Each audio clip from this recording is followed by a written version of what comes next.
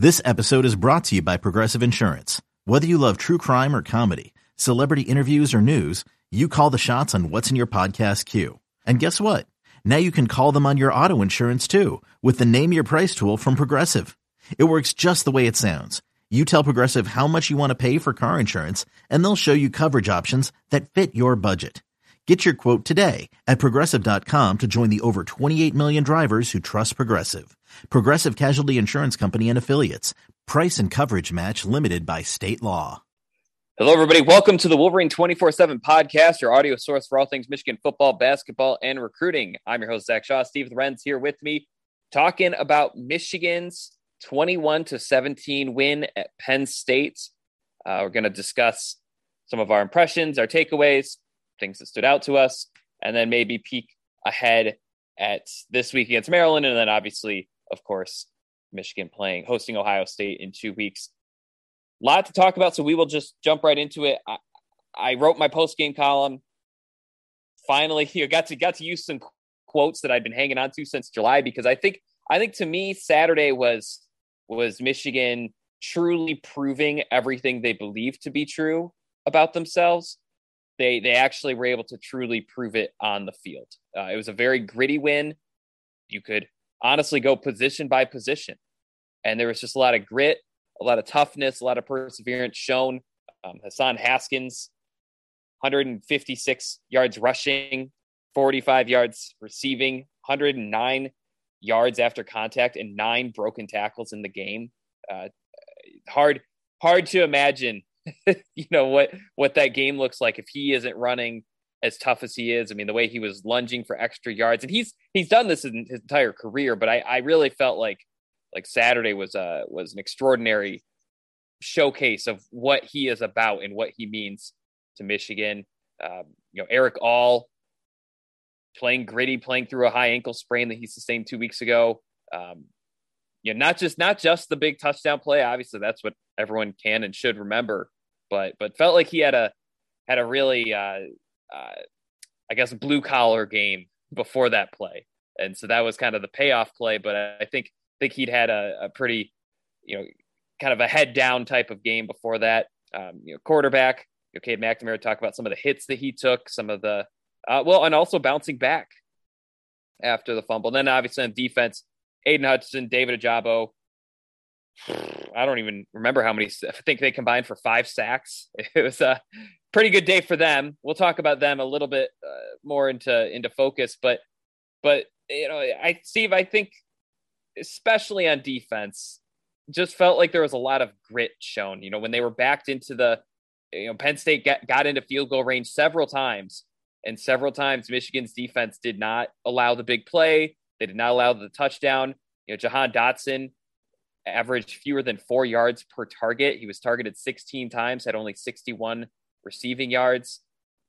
They would give up completions. I don't think there was it wasn't like this perfect game for the defense, but knowing how Penn State plays, I thought Michigan did a really good job of not missing tackles, not letting, a productive play turn into a breakout play. Just a really gritty win. I think every fan that was watching had kind of the same thought when that fumble happened. When Cade McNamara fumbled the ball with, 5 minutes to go, and Penn State took the lead. I think every fan had kind of, I don't know if it was trauma or flashbacks to past games where it seems like Michigan should win, and then they don't. It even occurred 2 weeks ago. So really can't say enough about the grit that this team has showed. I think that, they've been on a mission all year, but I think to me, Saturday against a very good Penn State team, a team whose record will never show how good they are. I mean, they did beat Wisconsin on the road. They did beat Auburn. You could argue they're an injured quarterback away from beating Iowa, probably beat Illinois as well if Clifford's healthy. Played Ohio State to within 9 points. So this is a good team, better team than their record shows. Good atmosphere. Michigan really literally backed up against the wall and finds a way to win. I mean, you could just tell how fired up Jim Harbaugh was after the game. And I kind of wrote about it in my column. I think it's because Michigan hasn't always won gritty. A lot of times when they score these wins over ranked teams, they're the buzzsaw and they just kind of torch whoever they're going to play. So much so that the joke now is that they don't count as big wins because Michigan wins so badly. This was a game where there was a lot of pressure. It's late in the season. There's a lot at stake. We talked about it before the game, how important this game was. And so you're talking about that final drive, whether Eric All scores a touchdown. I mean, that's the difference between 9-3 going to a Citrus Bowl, Outback Bowl type game, and Michigan fans kind of wondering if Jim Harbaugh's the answer, to now they can go into that game against Ohio State with everything on the table. They're probably going to go to a New Year's Six Bowl no matter what. And suddenly the Rose Bowl looks very, very feasible. And to Michigan's players, they can go into that Ohio State game potentially with a chance to win the Big Ten title and or make a college football playoff berth. So, Steve, I know I just kind of gave the full summary, but from your eyes and everything you saw, what can you say about the grit and kind of some of the key things that stood out to you about the game? I thought it was a gritty game, right? I mean, Michigan wins, but I thought it was just a gritty game altogether. The two punters were two of the best players on the field. Very true. Right. So we're recording this on Monday. Jim Harbaugh kind of stole my thunder a little bit because I had planned on giving a real legit tip of the cap to Sean Clifford because, man, that was a tough performance out of him. A guy's been banged up all year. Reminded me of like Matthew Stafford's rookie season. Sure. In some of the games he had with a very bad Lions team, but he was putting the team on his back. Right. 7 sacks for Michigan, numerous hurries, hits, just really kind of kept Penn State in the game. So a hat tip to Sean Clifford for sure. I mean, that was a hell of a performance for him. Penn State fans should really be, they have a really good good player playing back there at quarterback. So props to him. For Michigan, well, I mean, I predicted 21-17. It was 20-17. So again, not shocked at the outcome, but yeah, I mean, the way it happened, I think was not, it'd be fair if you were sitting at home, they get this, Penn State forces the sack, gets the fumble, kicks the field goal. It would be 100% fair to immediately think that it's deja vu and they're going to do it again. And they answered. It was across the board, though. Quarterback, at tight end, coaching. Jim Harbaugh made sure to point out how the play call, they'd sound like they'd almost been waiting on it, or at least waiting for the opportunity to utilize that play. And then on top of that, though, here's the other thing. The offense goes down and scores, and then the defense immediately shuts Penn State down. That's the other thing. This didn't turn into Penn State drives the field and has a couple shots in the end zone at the end of the game. I mean, Michigan just immediately put the foot down and put a game away that, because in some ways, to me, and I don't know if you agree, this game was kind of similar to Michigan State, where it felt like a lot of the mistakes that Michigan was making were somewhat self-inflicted. Couple penalties offensively early on. I think they only ran 4 for 6 plays in the first quarter total. Yeah, 4 false start penalties overall. Right. So it was one of those games that just, it felt like when you're watching it was like, well, Michigan clearly looks like the better team, but they're kind of letting Penn State hang around. They're not, really putting this game out of reach when it felt like they had opportunities to do so, and so, yeah, I mean, you wonder, and again, we have no idea what will happen in 2 weeks. I don't think we're in a situation yet where either of us are going to pick Michigan to win that game, but the way they won on Saturday, kind of breaking out of that mold that it feels like they've been stuck in, just the program period, for a long time. You never know what that can kind of propel. So I thought the other thing Jim Harbaugh made a comment that I thought was important was seeing young players emerge as guys that can make plays. This is not a veteran team across the board. A couple of their better players are vets, but this is a young team, for the most part, particularly on the offensive side of the ball. So, to see some like a guy like Roman Wilson, who's been banged up a little bit the last 6-7 weeks, come in, catch 2 touchdown passes.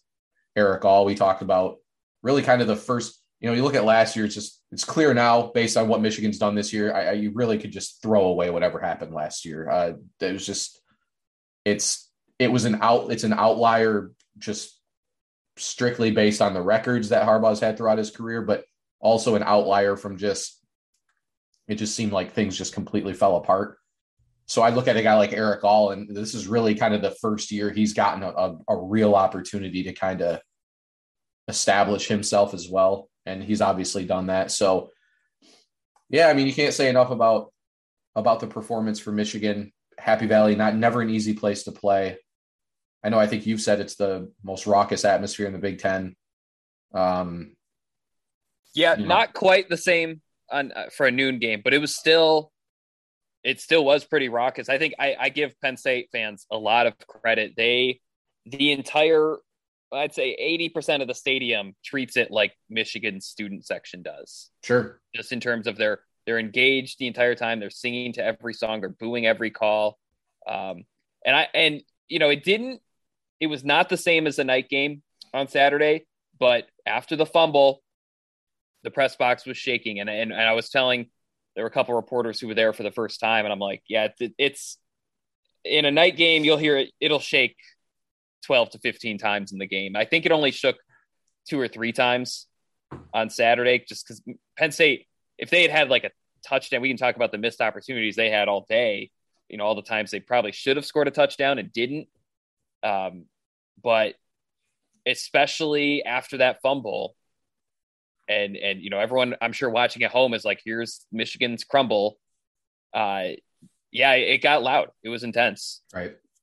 It's one of the few places, even when you're watching it on TV, where the camera kind of shakes a little bit when they when something big kind of happens, they show the replay, it's so that's always pretty impressive. But yeah, the other thing too, real quick, that Jahan Dotson stat is that's got to be one of Michigan's best stats of the year. 16 targets, 61 yards. When Penn State did not run the ball well again, that's I think was a Harbaugh said going into the game, is you can't shut a guy like that down. Outside of a couple, maybe that 4th down, outside of that, it felt like he was a non-factor for most of the game. It was the other guys for Penn State, which is what we kind of expected and wondered. I think Parker Washington had a couple of nice plays down the field, but otherwise, for the most part, that's the best job. That's what I wrote in the post-game thing. That was the best job anybody's done on Dotson all year. I say that because I think he had worse statistics against Iowa, but Clifford was out for half of that game, more than half of that game. I can't remember when his injury occurred in that game, but I know it was more than half. Yep. Right. A healthy chunk of that game, Penn State had a backup quarterback in. So, he had almost 400 combined receiving yards against Ohio State and Maryland the 2 weeks prior. So, yeah, can't say enough about Michigan's job in making him basically a non-factor for the most part. So, well-deserved. A good opportunity to kind of give the pass defense their due a little bit here. Absolutely. And that's, that was the key, right? We have everyone, not just us, but everyone wrote stories look, this coverage group, it's clearly improved.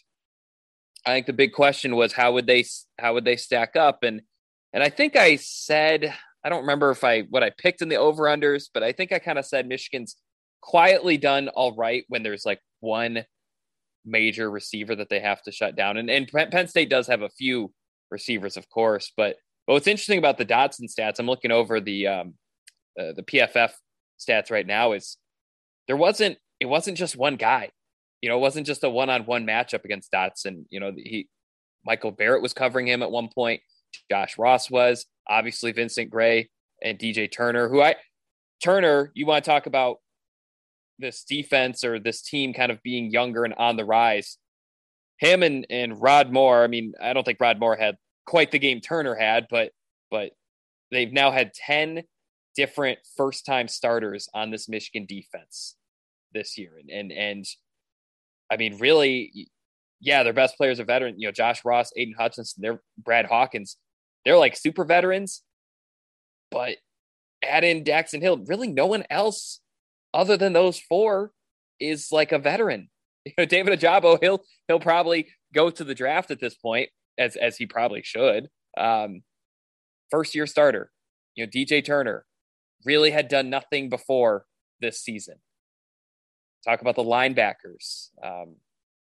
Yeah, it's Mozzie Smith, another guy who, I mean, he's almost, at this point, they're not newcomers because a lot of them have played 10 games under their belt. But yeah, I think that was a big step up game for the coverage. A group that I wouldn't say they'd struggled earlier this season, but they hadn't been the strength of Michigan's team. It hadn't been something that Michigan was like, yeah, got the lockdown pass coverage.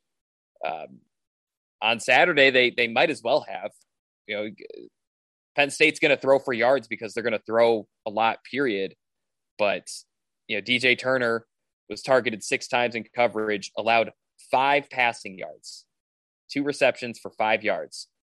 Vincent Gray, I thought he had a couple really nice tackles as well. I mean, the kind of plays that prevent points, I guess, is how I would put it. So, yeah, Penn State, they threw 44 times, if you count the fake punt, and Clifford had 205 passing yards. So it's, you know, they did a nice job. Even though they allowed 23 completions, they limited the big plays.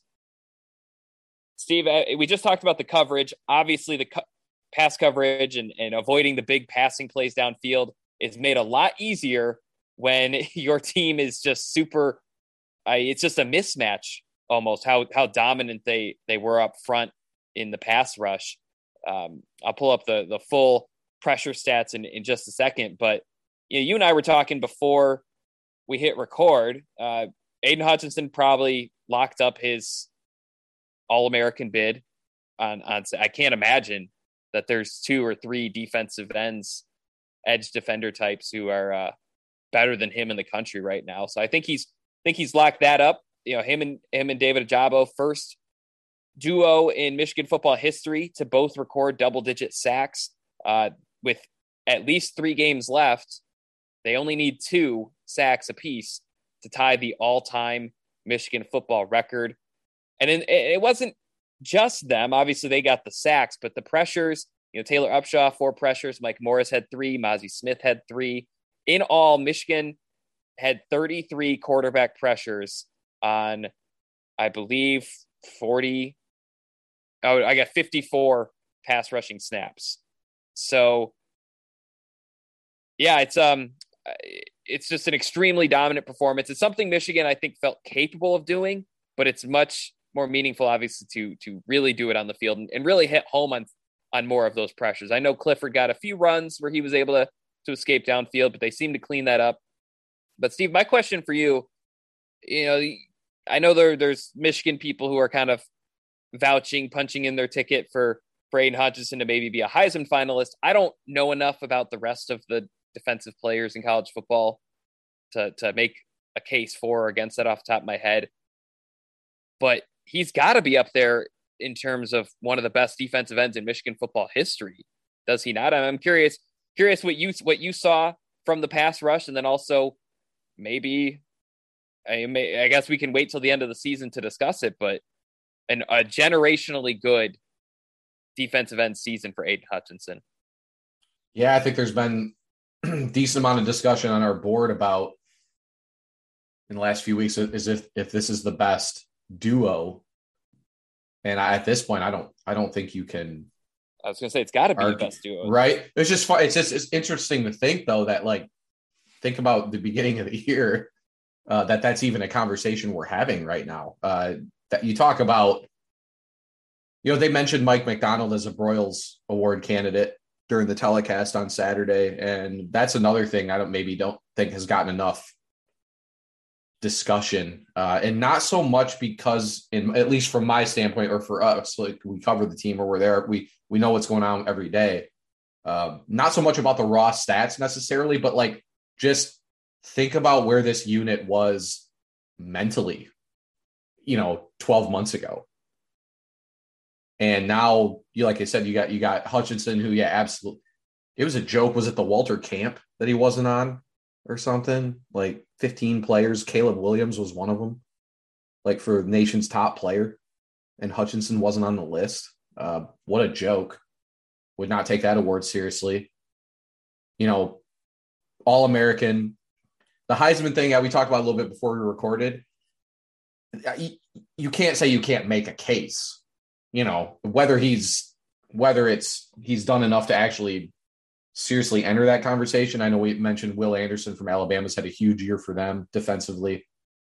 I'm sure Georgia with their defense has a guy that's probably in that conversation too. But, fair for Michigan to pump that up, as a possibility. I think McDonald, a couple other staffers off of Pro Football Focus, who, as I know you mentioned, they love Aiden Hutchinson, mention him as should he be getting some Heisman buzz. And obviously, no doubt the people in Schembechler believe he should. And again, I think there's a case. Doesn't mean he should be invited to New York or will be. I don't anticipate he would be. But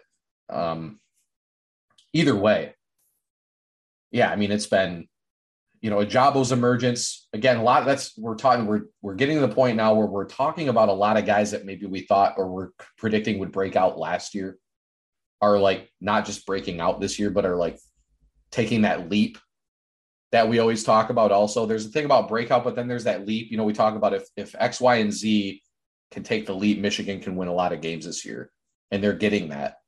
Like even guys maybe more towards the latter half of this season, like DJ Turner, a perfect example of somebody who has become a huge asset for them. I mean, they did all this without Jamon Green was really kind of the guy I think they looked at as their number one corner going into the season, and they shut down Jahan Dotson without Jamon Green not on the field. So, you can't say enough about the individual play up front, but also just the unit as a whole. And along with Hutchinson, historically, as we talked about, maybe Brandon Graham, Winovich and Gary almost kind of cancel each other out a little bit. He's got to be like Hutchinson top two. Graham's really the only other one I can think of. I'm sure we go back further. I'm sure there's some guys I'm missing from probably before I was born. But for our generation, like Hutchinson, to me, it's pretty obvious. The only thing I'd say about Brandon Graham is he did it on a horrible Michigan team and probably attracted a lot more attention just because I don't think he had a David Ojabo type player on the other side. But I would still probably lean towards Hutchinson because, like I said, the one thing with him is he's impacted the game in so many other ways than just getting sacks and even getting pressure. He's just the ultimate you have to account for him kind of guy. And he was one of the 5 players. Normally I wouldn't pick the star player as a player to watch or the player that I'll be watching, but that he was one of the 5 guys I picked for this game because I had a feeling that this was a game he could take over if he wanted to, and he did. So, not a surprise that this continued against Penn State. And he's, like I said, cemented himself as an All-American, probably top 2 at worst as far as Michigan defensive ends. And like you said earlier, we talked about before recording, either he or Ojabo could easily set the sack record for Michigan this season. Easily. Right. So, just edge, talk about blank U. Edge U is becoming a real possible thing for Michigan. As far as the guys that not just in the fact that they've played well in college, but a lot of these guys have gone on to play really, like Rashawn Gary was playing a hell of a game yesterday for Green Bay until he got hurt. Kwity Paye's been one of the best rookies in the league this year. Josh Uche his snap count has grown considerably for New England. You know, I mean, they're not just producing guys, but they're producing guys who then go on to become productive in the NFL. So there's also that whole thing about the position deal where if you're a prospective recruit at that edge position, you should be really looking at what Michigan has done over the last 4 or 5 seasons. Yeah, you should. In terms of they should have their pick of the litter of edge recruits moving forward. I mean, they've taken 5-star guys, turned them in the first round picks. They've taken, 3-star guys who were ranked outside the top 900, turned them into first round picks. They've taken, in-state guys, turned them into first round draft picks. They've taken guys from Ohio, turned them into first round draft picks. And Ajabo is someone who, I mean, probably might not have even necessarily known a ton about the position. I think he joked about that in one of his interviews he did early on in his career that, they were telling him he was edge, outside linebacker, and he was kind of sifting through what all that meant when schools were recruiting him. And Michigan has now turned him into a probable first round pick, I guess. There's still stuff to be done, talking about Hutchinson. I think he would tell you really doesn't matter where he ranks right now. It matters where he ranks in 2 weeks. But yeah, looking at the all-time list, I think he's got to be up there. I mean, Graham and depending on how you want to count Woodley, if is he an edge guy?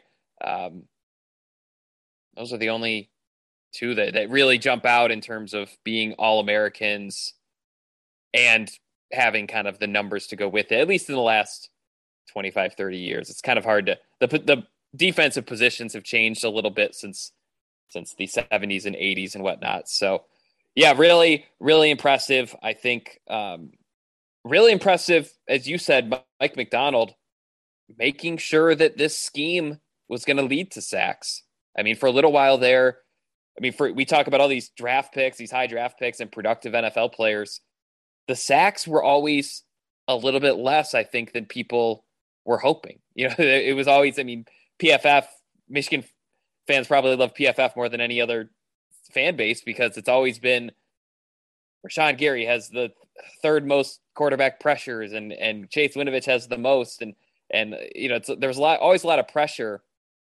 I don't know if there was always sacks. And as you saw Saturday, that changes the game. The pressure makes a big difference, but Clifford can escape pressure. He can run downfield. Maybe he had a couple plays where he was facing pressure and he's able to get a throw off. Sacks change the game. Sacks end drives. They kill drives. They give you a field position advantage. And without saying this trying to sound like a jerk here, it hurts the quarterback, like physically, to be tackled instead of pressured. So, all of that made a difference on Saturday. We're going to take a quick break. On the other side, we'll talk a little bit about Michigan's offense and what this win changes in our mind heading into these final 2 weeks of the regular season. You're listening to the Wolverine 24/7 podcast. Okay, picture this. It's Friday afternoon when a thought hits you. I can spend another weekend doing the same old whatever, or I can hop into my all-new Hyundai Santa Fe and hit the road. With available H-Track all-wheel drive and 3-row seating, my whole family can head deep into the wild. Conquer the weekend in the all-new Hyundai Santa Fe. Visit HyundaiUSA.com or call 562-314-4603 for more details. Hyundai, there's joy in every journey. Hey, it's Kaylee Cuoco for Priceline. Ready to go to your happy place for a happy price? Well, why didn't you say so? Just download the Priceline app right now and save up to 60% on hotels. So whether it's Cousin Kevin's Kazoo Concert in Kansas City, go Kevin, or Becky's Bachelorette Bash in Bermuda, you never have to miss a trip ever again. So download the Priceline app today. Your savings are waiting. Go to your happy place for a happy price. Go to your happy price, Priceline. All right, welcome back. Thanks for waiting. So we've talked a lot about the defense. Offensively, I guess the big story of the game, of course, was Hassan Haskins. I think a lot is going to be said about his fall forward rate. We talked about it. I mean, even for him, he was basically carrying defenders on his back. I think that has a very intangible effect on the rest of the offense. Eric All kind of joked about it after the game Saturday, where he's like, yeah, I'm doing a block and Hassan Haskins is helping me up off the field after he just did his run. And so, the joke is like, then he says, well, I got to keep blocking because he's just going to keep running. He's going to keep playing. I think quietly, Steve, the biggest thing offensively in terms of looking at the rest of the season was Haskins in the receiving game. I think that is, especially since we don't really know Blake Corum's status. I know Sam had a report. Sounds like the Ohio State game is a little bit up in the air at the very least. He's not playing against Maryland, even if he was like, I don't, right? Yeah. This is all about the Ohio State game for Corum right now, for sure. Right. And whether he plays or not, I think one quiet thing that really is going to help Michigan is Haskins getting a little bit more comfortable in the receiving game. He's had a few catches before, but I mean, basically on Saturday, he had more receiving yards than he had the entire season before that. So I think that's quietly something really big because Penn State has a very good coverage defense. They're good in coverage, especially downfield. I had the stat before the game. Big Ten or Power 5 teams had only completed 5 passes all season on 29 attempts, 20 or more air yards downfield. I mean, really, if you were getting receiving yards on Penn State, it was yards after the catch. So without those deep passes available, something Michigan has relied on, I thought, credit to Cade McNamara, credit to Josh Gaddis, but also credit to Hassan Haskins. Those dump passes. I know where Michigan fans are kind of like, you're settling, whatever. Those were open all game though. Not just Haskins, but there were a couple tight end, a couple other short ones, just kind of just over the offensive line heads. Obviously, Cade had a couple throws where he did not get it over the offensive line's heads, but I think that's something that really helps Michigan. And now they've beaten teams in the passing game in so many different ways. They've beaten them over the top with the deep ball. They've found the tight ends kind of near the sidelines. And now they've got just these little dump passes that might seem underwhelming, but they really added up over the course of the game. They kept moving the sticks for Michigan, especially on their scoring drives. And it just makes it really hard for defenses because they have to decide, if Haskins can go downfield and make a catch, they have to decide, well, do we send how many players do we have blitz? How many, what kind of pressure package are we working with here? Knowing that McNamara and Haskins can connect for the total distance of the throw might only be 5-6 yards, but it can go for 12, 13, 14 yards. So can't say enough about Haskins' toughness as a runner, but I think what he showed as a receiver is a very, very encouraging sign for Michigan's offense. I mean, we could go on about what he does and how he does it. Just little things like what I believe one of his receptions was a play where it looked like McNamara threw it way, way too hard. It's almost as if he didn't realize how far away or how close Haskins actually was. And Haskins still just plucked it right out of the air. I thought it was a play that a lot of backs maybe would have dropped that ball or it would have slipped right through his hands because it was thrown a little bit faster. Or something as simple as, just typical Hassan Haskins stuff, but it looks like he's going to gain about 4, but just a slight movement combined with that power that he has and gets 2 or 3 more yards out of it. To me, one of his biggest values is, as much as it is about, 3rd and 1, he's such an asset there. To me, it's about the 2nd and 4s and 2nd and 5s that he creates for Michigan. If I had one criticism, not of Haskins either at all, in this game in particular, I did think that Michigan's play action was a little too predictable at certain points. Whereas as far as I thought Michigan should go play action a little bit more on first down. The times they did, though, it was always after Haskins had run the ball 3 or 4 straight times, and it seemed a little more likely that they would maybe try to go play action and not run him 5 straight times. But yeah, I mean, his value, like you said, I think it's important to mention the intangibles. Like you said, the way he runs, the way he plays rubs off on his teammates and stuff. So, that was the other comment. Was like, where does he stand? Obviously not in the conversation for the best Michigan running back ever, but where does he kind of sit in that top 15 or 20 backs, just for, it's not as easy to gain 1,000 yards as it used to be. And he's splitting carries with another highly skilled guy in Corum, is kind of guy I think a lot of fans will look back on someday as sort of a fan favorite just because of the way he plays and how valuable he's been in some of their bigger games. So yeah, that, Michigan offensive line, mostly all right. I think we talked about Ryan Hayes struggled a little bit. Not an easy matchup.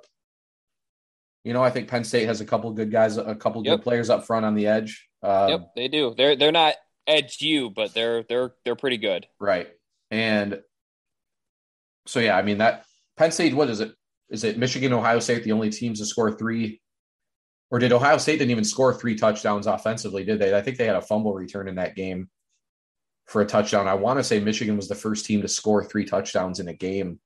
Oh, wow. Against them this season. I'd have to, somebody can correct me if I'm wrong, but I'm pretty sure Jerron Cage had a fumble return for Ohio State. 33-24. I think Ohio State had 3 field goals, a defensive touchdown, and 2 touchdowns, or 4 field goals or something.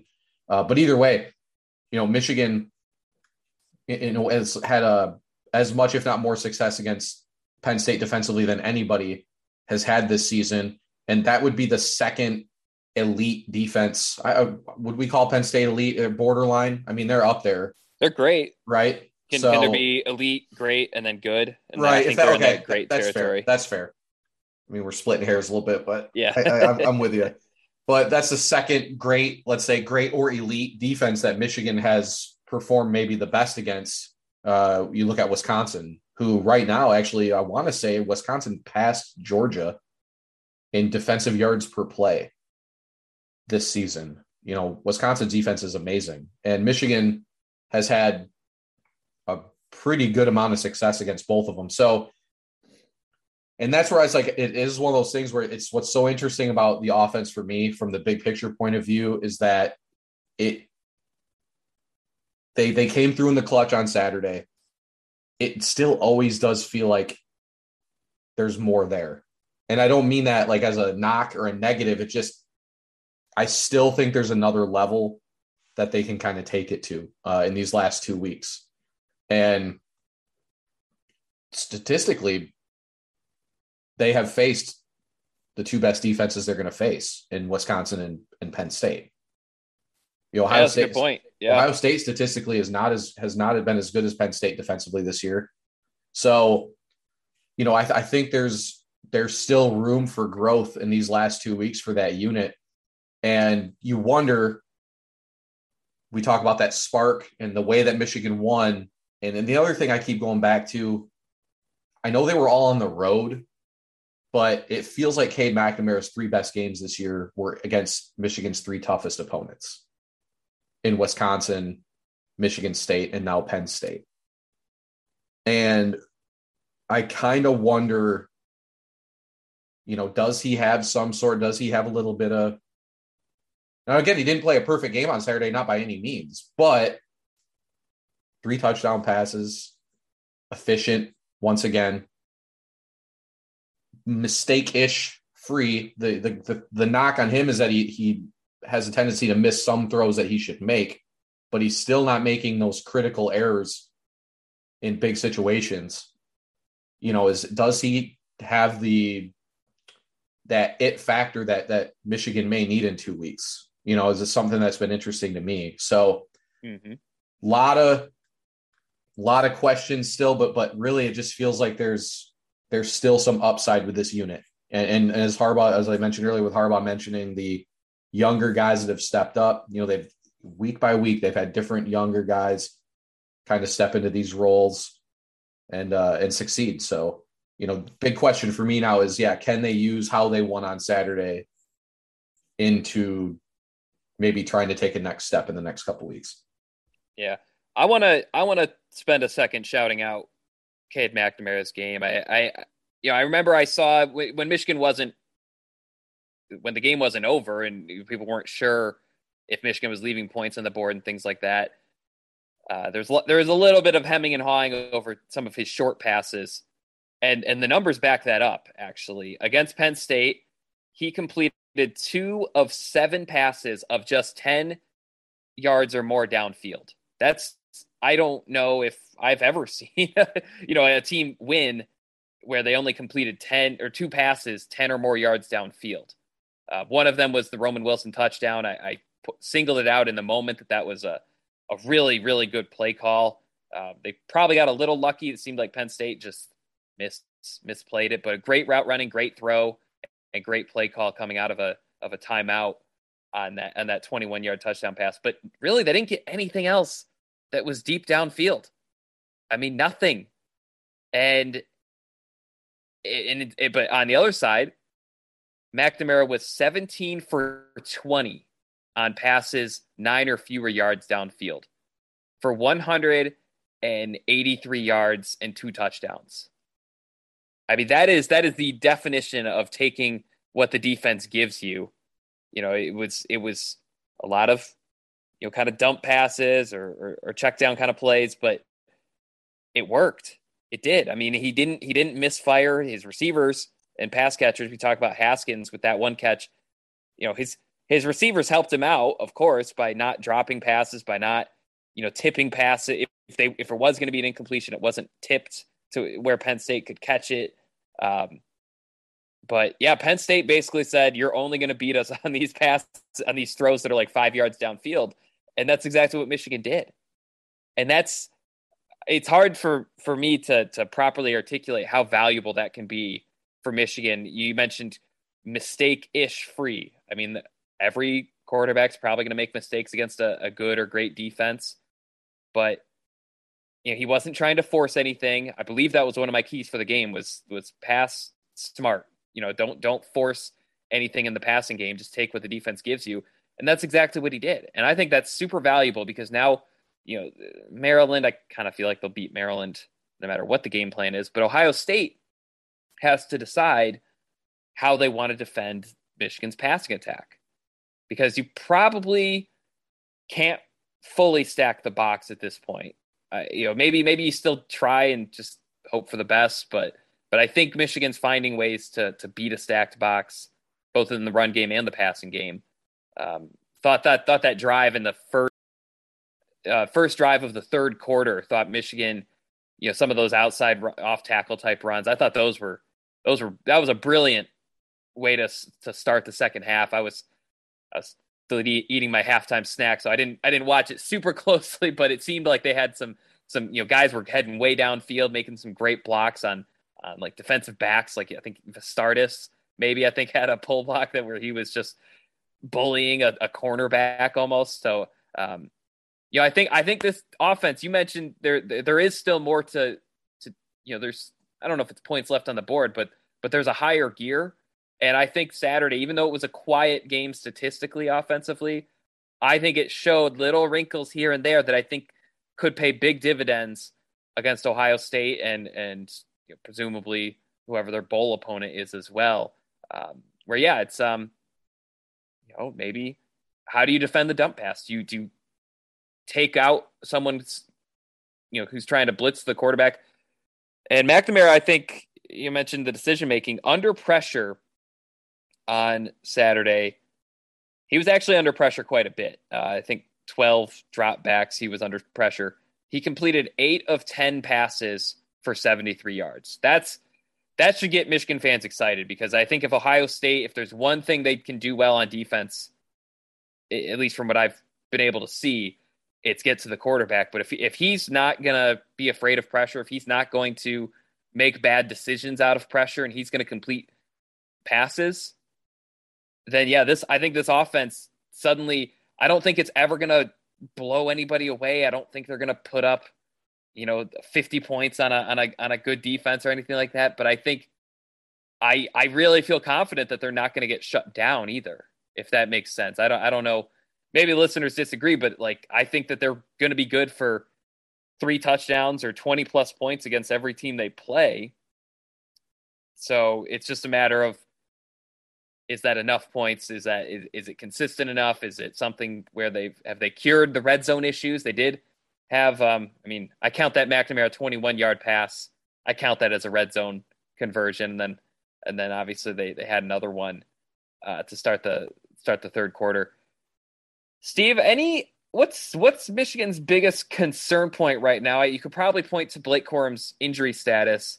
I think I would point coming out of this game, I don't want to spend too much time on it, but the offensive line still not necessarily paving a ton in the run game. I think they're doing enough, but when I see Haskins has 109 yards after contact out of 156 total yards, to me that says, okay, the offensive line probably could be getting a little bit more push. We talked about allowing some of the quarterback pressures that they allowed. To me, that's probably the biggest remaining concern. I think the secondary showed me a lot. I'm not going to knock the secondary at all at this point. I think that the question will be, because Ohio State's receivers are insanely good. They've got 4 Jahan Dotsons. So that's a question they'll have to answer. But ultimately, I'm erasing that on my list of concerns about Michigan. It's kind of the offensive line and then staying healthy.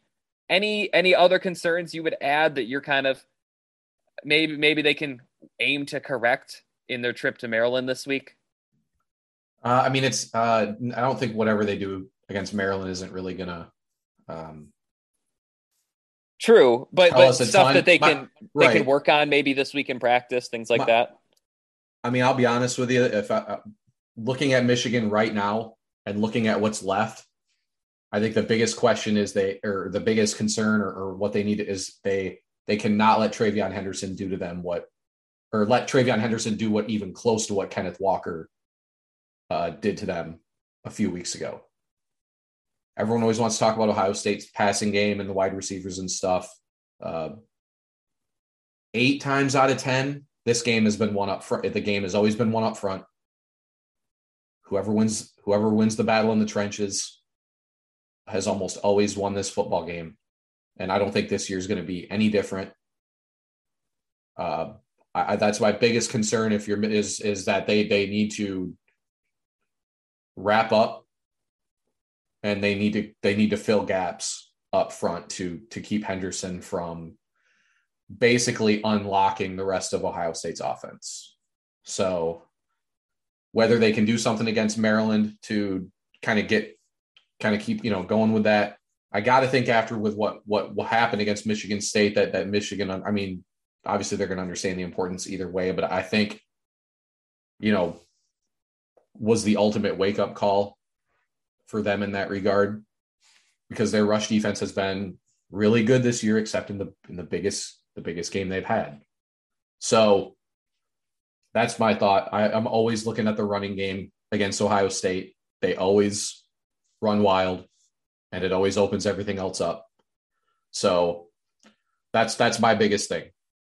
Can the interior, can Josh Ross, whether it's Colson, Hillgreen, any of the, can these guys make the right reads and tackle? And because I really, Ohio State, I'm not surprised that they blew up Purdue. That's one of those games that you knew how that was going to go. The spread for Michigan State, Ohio State was 18. I know Michigan State's pass defense is really bad. It'd be interesting to see if that spread holds. But again, I just think Ohio State's a horrible matchup for Michigan State. So basically, Michigan will have, I think, but that being said, is Michigan or Ohio State's offense has looked human-ish against the better defenses that they've played. this season. They do not look like the ultimate juggernaut, the juggernaut that they've had in years past. Now, again, we like we've said before, flip of a switch, they have the talent where they could walk into Ann Arbor. That could happen. That's always a possibility. But I just that's where I'm at. I think it comes down to that front seven slowing down Henderson and kind of forcing Ohio State to be more one-dimensional than maybe they would normally want to be. Like I said, everyone looks at 18, throwing the ball over the field. But we've said this before, you look back at that game, year in and year out, more often than not, whoever's running the ball for them had a huge game and had a huge game early, and it opens up everything else. So that's where we're at. They should be 10-1. This really comes down to how do they win that football game? And I still think, and people may disagree, because it is, like you said, they have like 4 Jahan Dotsons. I mean, you have Garrett Wilson out against Nebraska, and Jackson and Jigba has like 18 catches or something. It's like, like 200 plus yards. Yeah. That's their third receiver. So, but I still think it starts up front, and Henderson is as talented as a lot of those guys that they've had before. I mean, in some ways, his career will end up being a better one than a lot of these backs that have torched Michigan in the past. So for me, if I'm looking at one thing right now for Michigan, that's really, to me, that's the biggest thing. Yeah, that's a good one. And that's one that we weren't able to really gauge much of against Penn State. Penn State has a lot of talented backs. I think their writers were telling me they have 5 running backs who were 4-star recruits. None of them have been productive this season. I think Kevon Lee has been all right, and he got a little bit more run on Saturday, but nothing compared to Henderson. And then that is one thing, Michigan's defense, we did say, the coverage guys, they're going to be able to just, and the pass rush, they're going to be able to kind of lean into Penn State's going to have to throw 45 times in this game. I think they threw 44 technically, but you get the idea, where they were a little bit more one-dimensional. So that will be something to keep in mind, is Ohio State can kind of do both, and they probably will do both. So it's just going to be interesting to see. But regardless, Michigan, you mentioned 9-1. We'll talk about the Maryland matchup later on this week, but it seems like decent odds they'll be 10-1, New Year's 6, 10-win season. I mean, those are good benchmarks of that's kind of what Michigan fans expect. Everything beyond that will be determined on November 27th. Is this a special season, or is this a good bounce back season? Anyways, for Steve Lorenz, I'm Zach Shaw. Be sure to check out all of our stories over at the MichiganInsider.com, Michigan.247sports.com. This has been the Wolverine 24/7 podcast. Hope you had fun. Hope you learned something. We'll see you next time. You can now relive the best moments of the UEFA Champions League 24/7. The UEFA Champions League channel is a new 24-hour streaming channel serving non-stop goals, highlights, and full match replays from the world's most prestigious club competition. Reminisce on your favorite moments, legendary players, and brilliant goals with the UEFA Champions League channel streaming around the clock on Pluto TV and the CBS Sports app.